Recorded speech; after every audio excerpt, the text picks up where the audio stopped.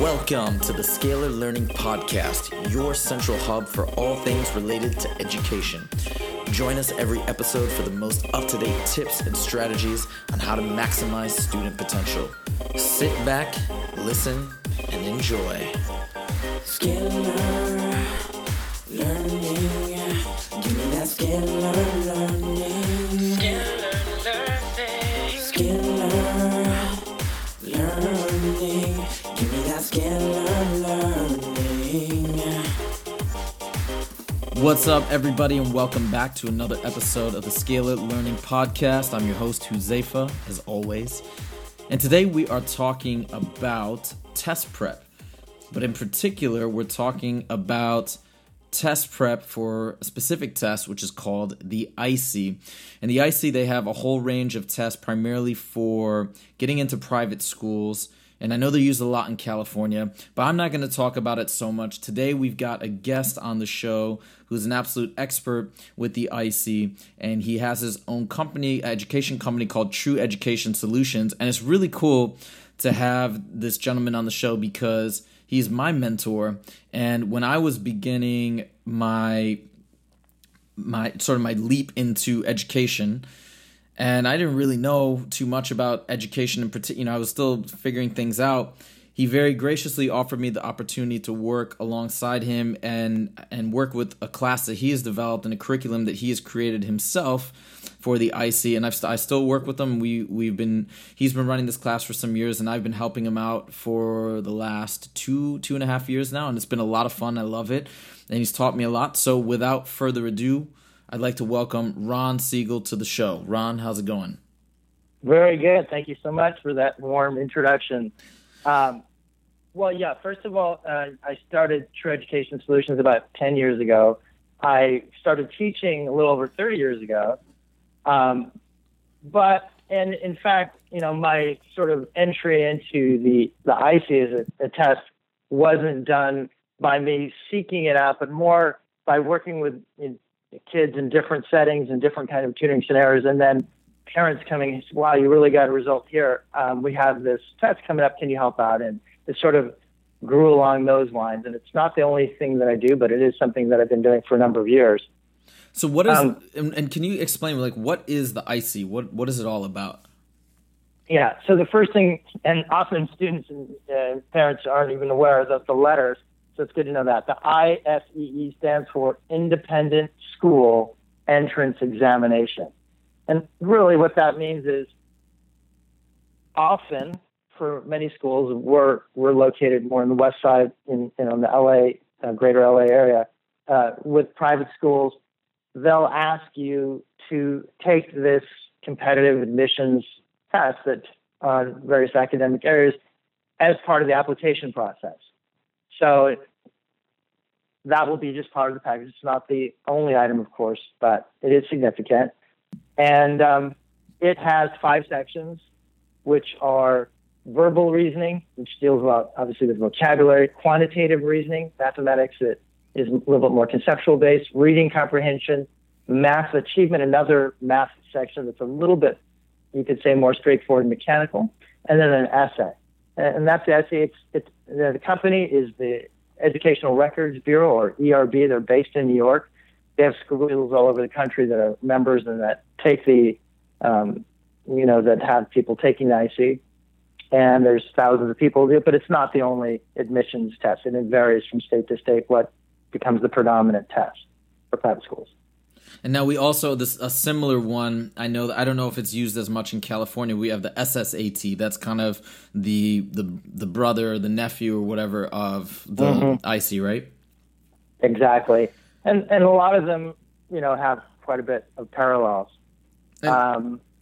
Would you say if somebody is training for the ISEE and they've gone through the whole process, would you say they're probably in good shape to take the SSAT, or would you recommend that they take a separate, sort of more tailored approach to the SSAT? Well, I mean, if they've done really good prep for the ISEE, they're probably going to be in pretty good shape, but they should do some prep just to get familiar with there's little adjustments in the format and types of questions, and so you should just get familiar with it. one of the things, I mean, there's a lot to talk about, and I thought, in this particular segment, two things. One, obviously, just an overview on the ISEE and kind of how it works. A little bit about the philosophy of testing, because, this is a hot subject, and not everything about testing is positive, and not everything about it is negative, and just to touch on that area. And then also a key area that I think in some ways can be misunderstood, which is vocabulary and what it has to do with testing, but also just in general education. Okay, awesome. So why don't you start us off with the idea of testing, the pros and cons? That sounds interesting. Yeah, I mean, one of the things that I'm very upfront with parents is I'm not necessarily, I don't necessarily espouse, I'm not necessarily 100% behind everything about the testing world, because it can add stress, and it can be done in a way that's not necessarily in the best interest of the student, quite frankly. On the other hand, I'm also not in the camp that just dismisses any and all tests and just says testing is evil. Here's one analogy I make, and again, in this segment it'd be hard to cover, it's just sort of a whole philosophical issue, and it depends on what you want. But for example, if you're going to become certified as let's say, scuba diving, certainly you want to pass that test. You want to have a test, and there's nothing wrong with having a test. If you want to have somebody operating you as a doctor, you want to know that they've met certain standards. You want to test food to see it meets requirements for that matter, although it's not a human test. But one of the differences, though, let's say for scuba certification, is it's kind of there's a known bar to reach, and it's a little bit more accessible in that way. And also, it's not a matter of, well, you'll get this scuba certification if you are in the top 80th percentile. The only way you're really going to get it is if you beat out other people. It's really a bar, and as long as you get that bar, you're going to get certified. Whereas the ISEE, for example, your score is really not based on the percentage of scores. So let me give a kind of exaggerated analogy, but still we'll get the point across. If there's a 100-question test, and I got 95 out of 100, that seems pretty good. But if, let's say in the ISEE perspective, if everybody else got 96 or 97 or 98 out of 100, my score would be at the bottom. They break it into 9 different categories, depending on where you rank, called stay nines, 1, 2, 3, 4, 5, 6, 7, 8, 9. And I would get a 1 in that exaggerated scenario, but it's still theoretically possible. It's based on where I rank. And on the other hand, again, going to the other extreme, let's say I got 3 out of 100 right, and everybody else got 2 or 1. Well, I'd get a 9, even though I only got 3. The point is, the ranking, can obviously put a little bit of pressure. It's different. So in some things, I think philosophically it's better give a test, but just say, we're just going to get you to a certain bar, and we're going to say you've met it. As an educator, that's obviously a good thing. And then if somebody needs a little longer to get to that bar, you help them and so on. And again, so philosophically, the other good thing about tests is if they're done right, they test the right things, it does hold you accountable. You've met a certain goal and things like that. But the ISEE, because it is based on your percentile, meaning your ranking, then it adds pressure. And just think about it. If suddenly I magically tutored or helped everybody who's taking the ISEE, and I equally throughout, and they all jumped up to where they were twice as knowledgeable as they were before, their scores really wouldn't change because everybody went up, and their ranking, if everybody's falling, they would still rank the same if everybody rose. And in a way, again, these are all sort of exaggerated, stretched out, theoretical, but they are real in that you're not acknowledging the guy's gain because it's all based on how you gained relative to somebody else. And doesn't this make it difficult as well as far as trying to say, I know sometimes we set targets like on the SAT or whatever the standardized test, I would like to get blank score. Doesn't it make it especially difficult with the ISEE because it's a moving target? 9 on one test could be a 7 on another with another group of kids, so on and so forth. 100%. And things change and things shift and who takes it. And a parent or a student is like, well, the impulse is, okay, what do I need to do to get a 9? They're rarely saying is like, they're thinking in terms of the spelling test. How many out of the 20 spelling words do I need to get right? And it's hard to get it across, even though they're very intelligent parents, because they're just not used to that thinking. And it's hard to get across. It's not like a spelling test. It isn't, okay. First of all, you're not given the spelling words in advance. And second of all, you don't know for sure that X amount right is going to get you X score. I mean, you can get, as particularly somebody like me who's dealing with a lot of kids, you get familiar with how they do percentage-wise, and then later the stanines they get. But it's still, like you said, it's always moving and shifting, and it's not a given. Right. You're absolutely right. So now, by the way, just to point one more thing, like when they say, I want to get a 9, and again, the highest stanine, well, to get a 9 on any one of the categories of the test, you've got to be in the 96th to 99th percentile. You've got to be better than almost every other student. And only 4% of the testing population will get a 9 in every given section. That's it. It's not like everyone can do it. And that part I don't like. I don't like that only 4% can get the 9. Although I understand, I'm not entirely even against competition. It's cool. Olympics, all that stuff is fun. But again, in certain areas in education, well, do we really want that? For example, we think it would be ridiculous to say, okay, I'm going to be teaching you a spelling test, and only 4% of the class is getting an A, period, get the top score. And I mean, you also mentioned something a lot of the times at the beginning of your ISEE class, when you're usually teaching, you have like 20, 25 kids in this class, you always say, which I always is so true to hit this point home, the difference between the ISEE and, let's say, standardized tests like the ACT, SAT that you take later on. The ACT and the SAT, pretty much everybody is taking, everybody who wants to go to college has to take one of those two. So we get a huge percentage of the kids in high school taking this test. But what's different about the ISEE? Why is the ISEE not such a big sample?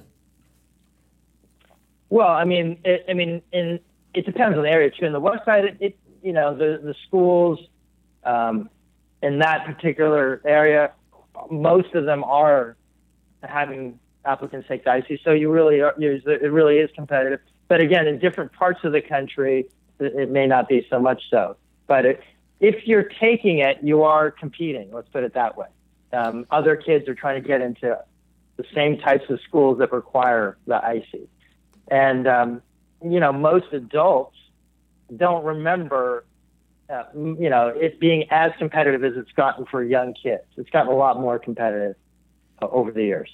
On the plus side, because I don't want to just push the negative. So what I tell the parents and students is, some of this is a little bit stressful. Some of this, it's not necessarily testing all the skills that are really important in life. There's other things that's not testing, and so on and so forth. But there is a lot of mileage we can get out of this, and that's what we're going to do. We're really going to try to make you much better readers, much more able to comprehend, much be able to think mathematically, and so forth, better students, and so on and so forth. And to its credit, one good thing about the test is the questions aren't rote in the sense that, it's just a mechanic. You have to think. You have to work it through on many of them. And the critical thinking, a skill that can develop, that's huge, and that's a great benefit. So it's a trick, but if you do it really well, and that's what I work hard on, you can get a lot of mileage and get out of it and work through the difficulties with it. So I know today you want to talk specifically about the verbal reasoning section, which is really more focused on knowledge of vocabulary words. Can you tell us a little bit, what does that section entail?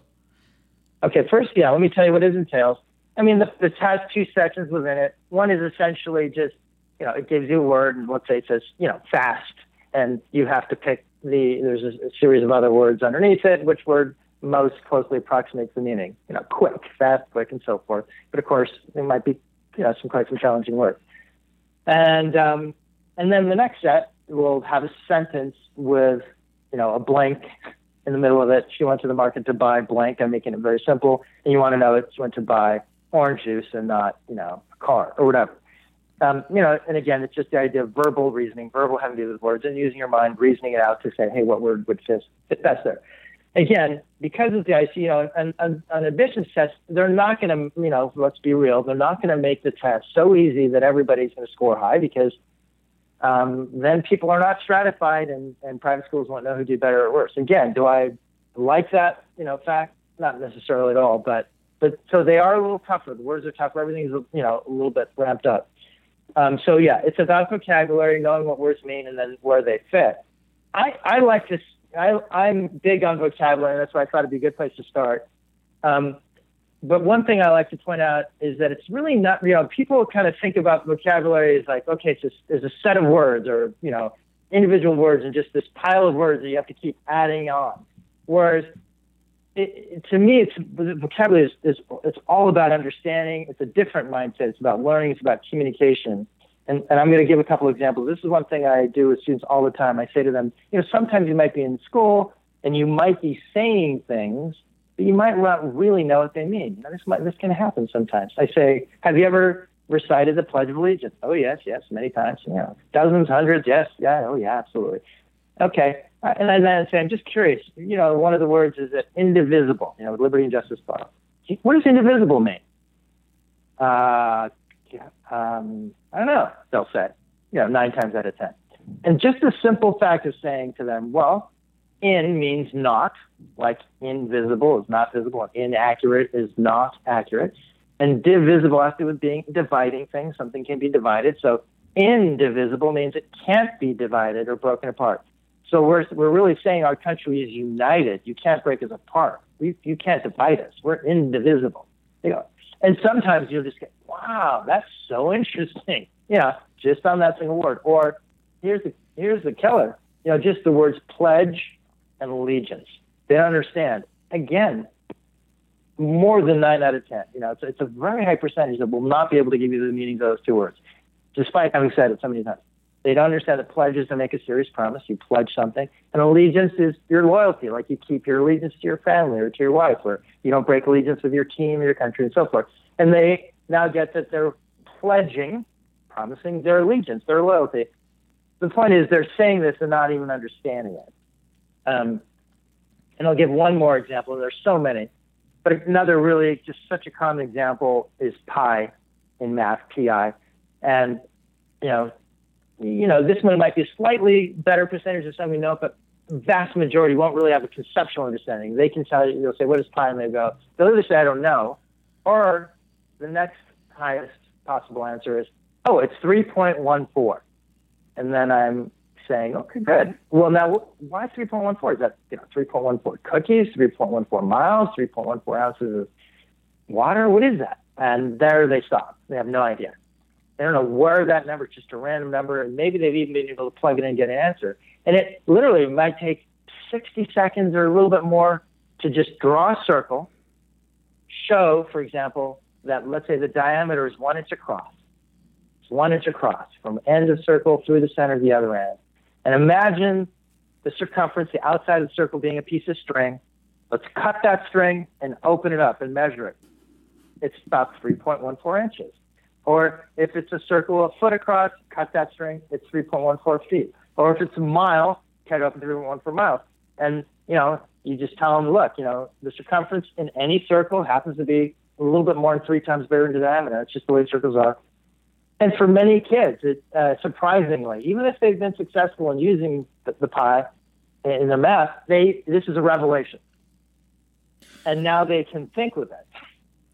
I think the idea of where you do the Pledge of Allegiance, because I'm always there when you're doing it for the class, I think it's so cool because it really gets kids in the mindset, hopefully it gives them the idea that, well, this probably happens all the time where we're using words or seeing words, we don't actually look it up to see what it means. And it's kind of fun to actually know, wait, we're saying this pledge, and what does indivisible mean? I guess I didn't know, and now I can know. It's kind of cool. So hopefully it ignites some curiosity and passion to just want to learn about vocab. So I think it's a really great strategy. I also pulled up really quickly I'm going to give 2 examples before we dive in, because I know now you want to talk about how to actually build and develop and hone the skill of vocabulary. I want to give just 2 actual examples from these practice ISEE middle levels. So the first one here is, we got just one random one I'm picking. It says concise is the word, and the 4 choices they give are dissected, succinct, prevalent, and greedy. So we got those four choices, and in this case, so this is basically just looking at synonyms. For our synonym there, we would go with succinct. And let me just give one example of a sentence completion. So we'll say, and you can even, if you're listening to this as a parent or with your kid, you can even pause after I give the question, and then you can try and answer it on your own. So here we go.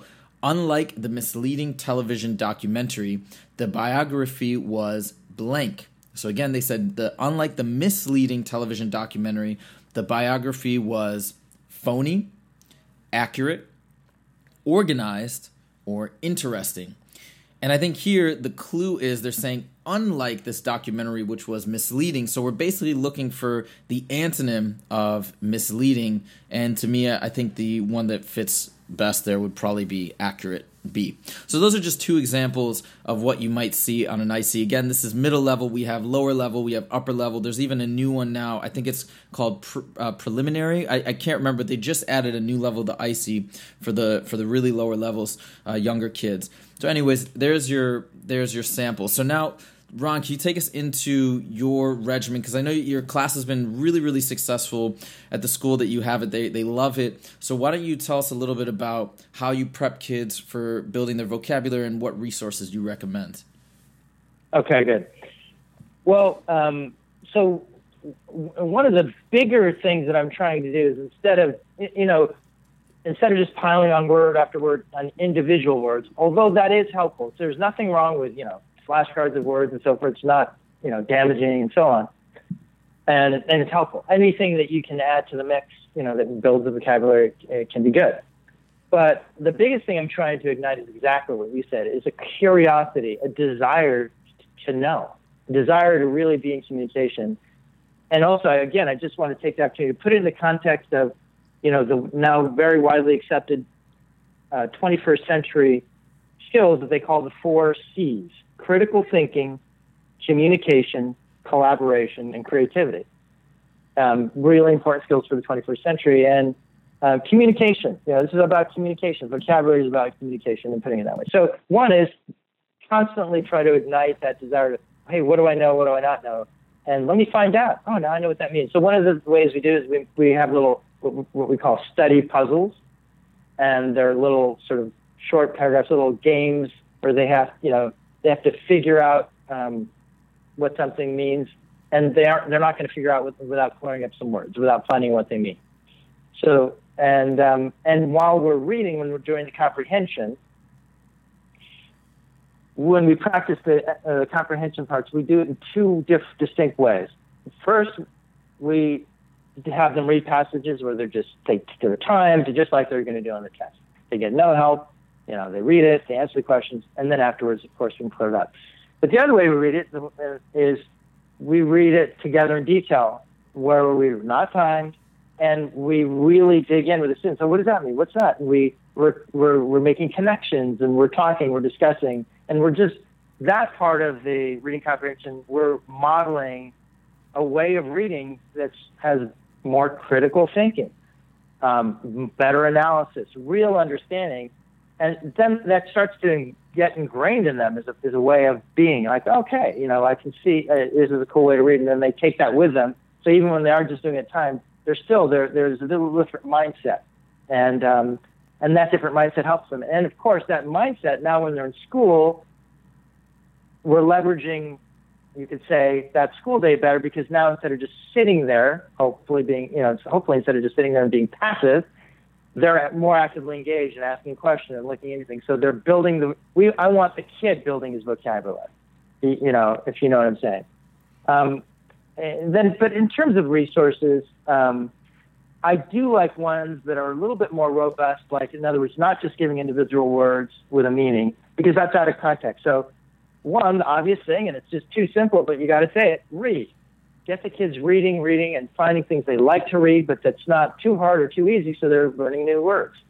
And then they have a context. They're engaged. When they're reading, they're connected. Whereas often when you're doing these flashcards, you're kind of connected, but you're not really engaged. You're sort of doing it because you have to, but you're not really engaged, like a story.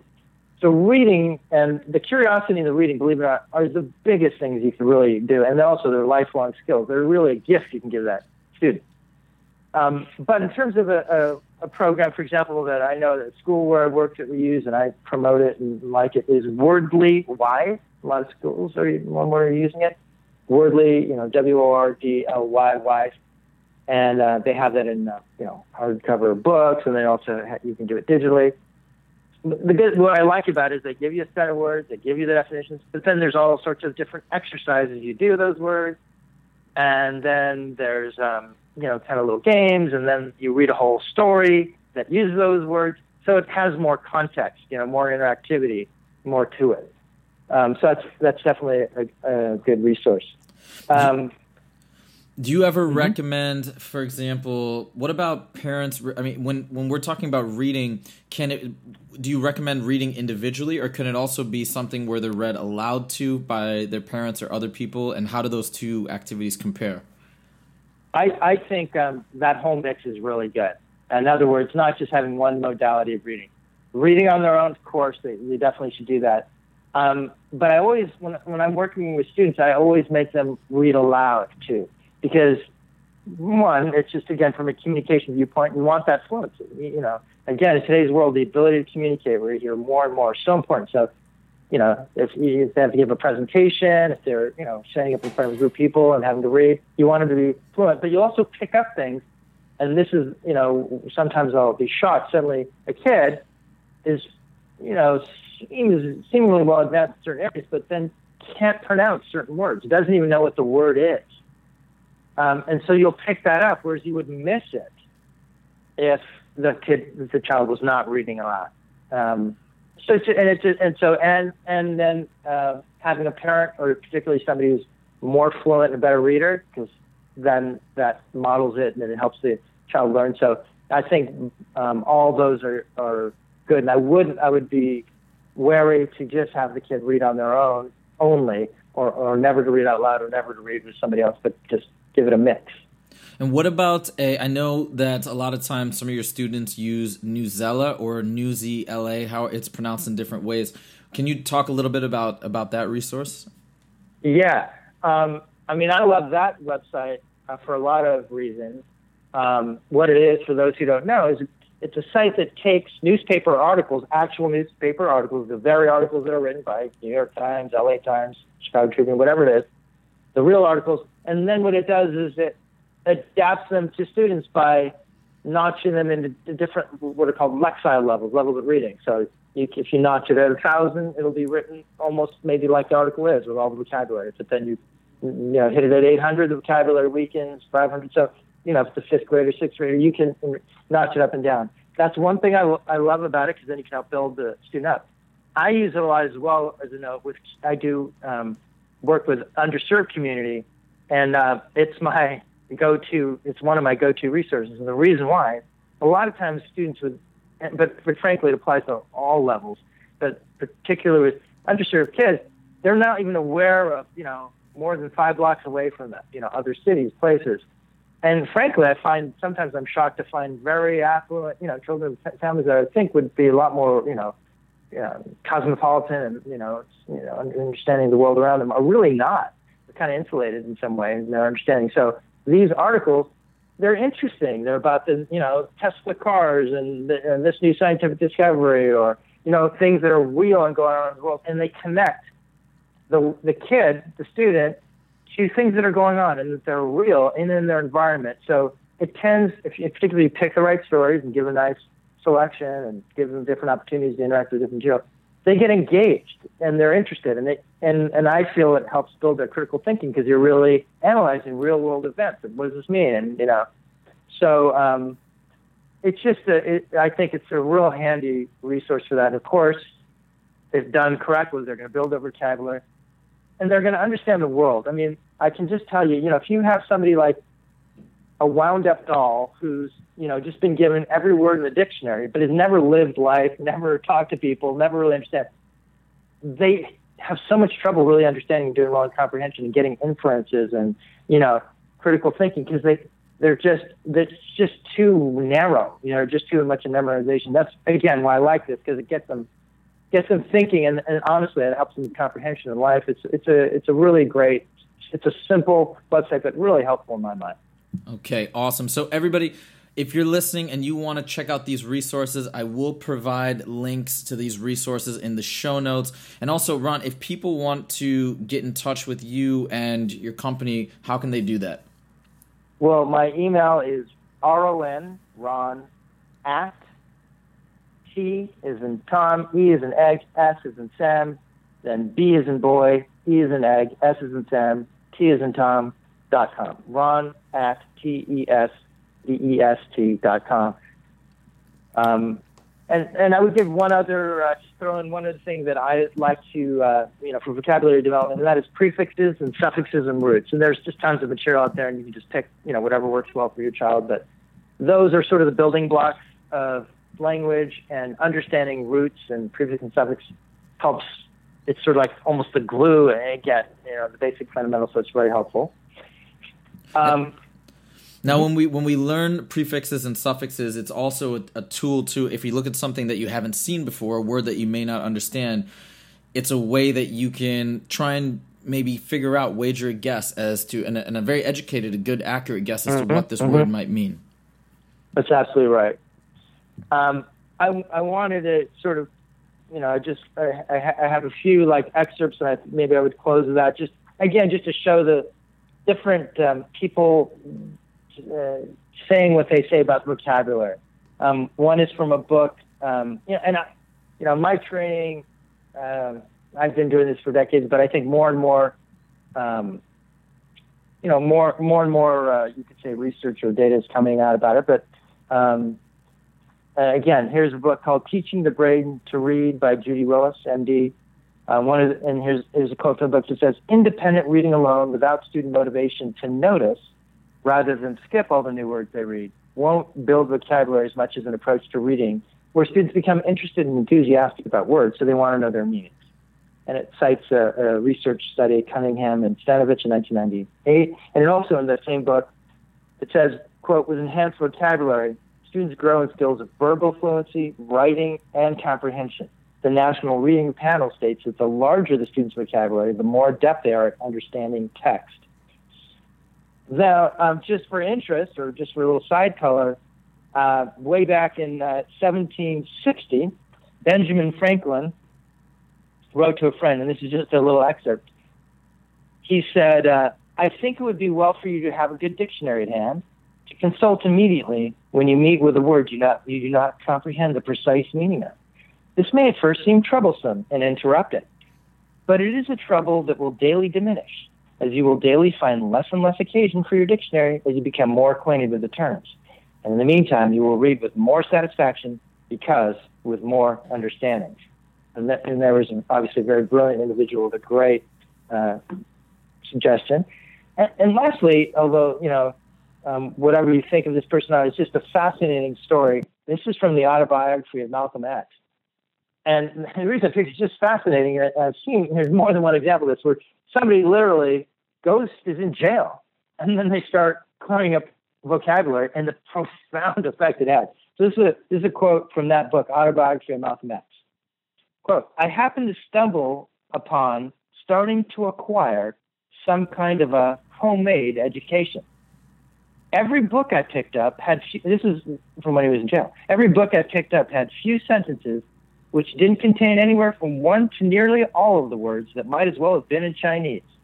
When I just skipped those words, of course, I really ended up with little idea of what the book said. I saw that the best thing I could do was get a hold of a dictionary, to study, to learn some words. I suppose it was inevitable that as my word base broadened, I could for the first time pick up a book and read, and now begin to understand what the book was saying. Anyone who has read a great deal can imagine the new world that opened. Let me tell you something. From then until I left that prison, in every free moment I had, if I was not reading in the library, I was reading on my bunk. Months passed without my even thinking about being in prison. In fact, up to then, I never had been so truly free in my life." Pretty powerful, pretty powerful message. That's really cool. So, yeah, and my dad's such a Malcolm X fan, by the way. Okay, there you go. So good choice. Awesome. All right. Go ahead. Sorry. No, that was it. I just had wanted to sort of hit it from that angle, and again, sort of steer away from, okay, let's just pile on more words, to let's open up new worlds of understanding. And, again, another analogy I make, if you had a column of numbers in math, 1 plus 8 plus 5 plus 6, if one of those numbers is missing, you're going to get the wrong answer. If a lot of those numbers are off, you're going to get a really wrong answer. And it's the same when you read. You're not adding up numbers, but it's a collection, or you're adding, so to speak, words. And if you're missing them, you ain't going to get the whole story or the whole picture. Thank you so much, Ron, for those awesome tips and amazing suggestions, and of course, those resources. If you guys want to reach out to Ron directly to ask him questions, contact him about tutoring, whatever it may be, you can contact him at ron@tesbest.com. And of course, for Newsy LA or Newzella or however you want to pronounce it, and also for links to Wordly Wise, all that stuff will be in the show notes. If you want to check out the show notes, go to www.scalarlearning.com. And if you have questions or comments for me, as always, you can email me directly at huzaifa@scalarlearning.com. Would love to hear from you. We'll absolutely write back to you. And finally, if you have not done so yet, please go ahead, subscribe to the show in iTunes. We got new shows, new episodes dropping every day this entire summer. Lots of cool stuff coming up in the next few weeks. Make sure to do that. Thank you so much for joining me. I'll see you guys next time. Take it easy. Scalar learning, give me that scalar learning.